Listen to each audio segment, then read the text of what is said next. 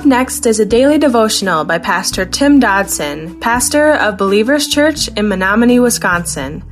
Subscribe to our podcast by visiting burningdogradio.com and clicking on subscribe. Thanks for listening to Burning Dog Radio. We're picking up the Gospel of John today, chapter 19, and we are currently in verse 24. Now, to give you some context, what we have going here is Jesus had already now appeared before the Jewish Sanhedrin and then before Pilate of the Roman occupying military. Both of these cases, he was found guilty, whatever that means, and found worthy to die.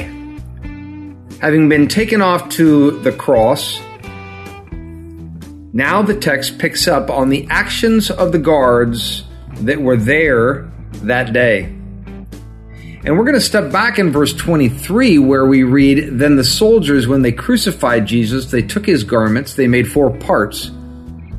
To every soldier a part, and also a tunic. Now the tunic was without seam, woven from top throughout." In verse 24, they said to one another, "Let's not tear it, but cast lots for it to decide whose it will be, that the scripture might be fulfilled, which says, 'They parted my garments among them, they cast lots for my clothing.' Therefore the soldiers did these things." Now I find it quite incredible here that Jesus not only allowed these men to crucify him, literally when he was holding their beating hearts in his hands, but he even allowed this humiliation that we read of in this text. Certainly one can never claim that Jesus, who raised the dead and healed the chronically ill and turned water into wine and fed 5,000 from the few loaves and fishes, and much, much more, that he was somehow captured and that he was somehow executed without his full cooperation. You know, these men who cast lots for his clothes, they clearly failed to realize that every breath that they took was a gift of the one whom they were murdering. Such blindness would seem rather to be incomprehensible if it weren't so prevalent even today. Because today, well, we fiddle while the ship sinks. Verse 25, "But standing by Jesus' cross were his mother, his mother's sister, Mary the wife of Clopas, and Mary Magdalene. Therefore, when Jesus saw his mother and the disciple whom he loved standing there, he said to his mother, 'Woman, behold your son.' Then he said to the disciple, 'Behold your mother.' And from that hour the disciple took her to his own home." Now around the cross here we find a group of women. Can't help but ask, where are the men? Indeed, at least John was there, and kudos to the women. Jesus here hands off mom to the Apostle John, and this was no doubt an incredible honor. I mean, this was Mother Mary after all. I also find it very interesting that Jesus bypassed his earthly family and established a new, higher spiritual family. Clearly, he did not leave his mother in the hands of his brothers and sisters by blood, but with the one who was closer than a brother. Perhaps because it was John who was there at the foot of the cross and not his blood family. Verse 28 says, "After this, Jesus, seeing that all things were now finished, that the scripture might be fulfilled, said, 'I am thirsty.'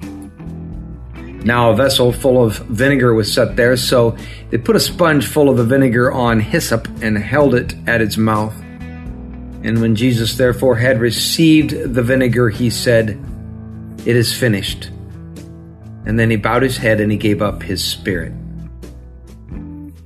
You know, almost as if to remind us of Jesus' humanity along with clearly his deity, we read here that Jesus, while upon the cross, was thirsty. So the soldiers dutifully gave Jesus a drink, but it was mixed with sour wine. And then Jesus uttered those sweet words, those words that would rival all he ever said while upon this earth. He says, "It is finished." Oh, not just his life and breath. No, not just the crucifixion, but all of it. All of it. For the battle had been won. The price had been paid. We're free. We've been set free from the guilt and the power of sin because it is finished. We live in the hands of God because it is finished.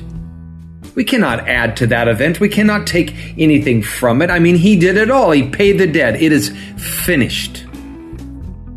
John Corson said this, "It is finished."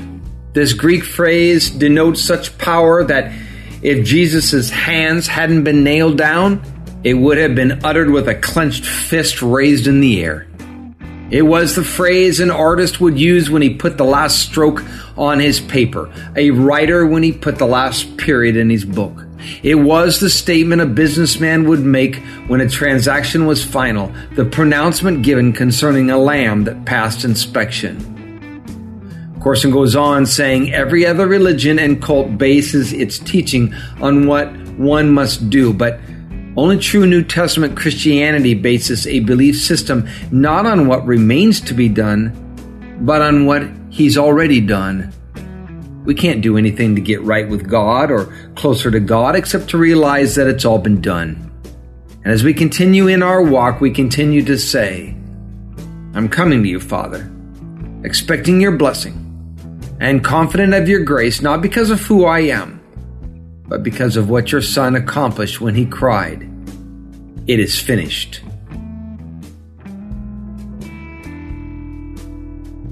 That was our daily devotions by Pastor Tim Dodson. To learn more about Tim Dodson or Believers Church, visit jfbelievers.com.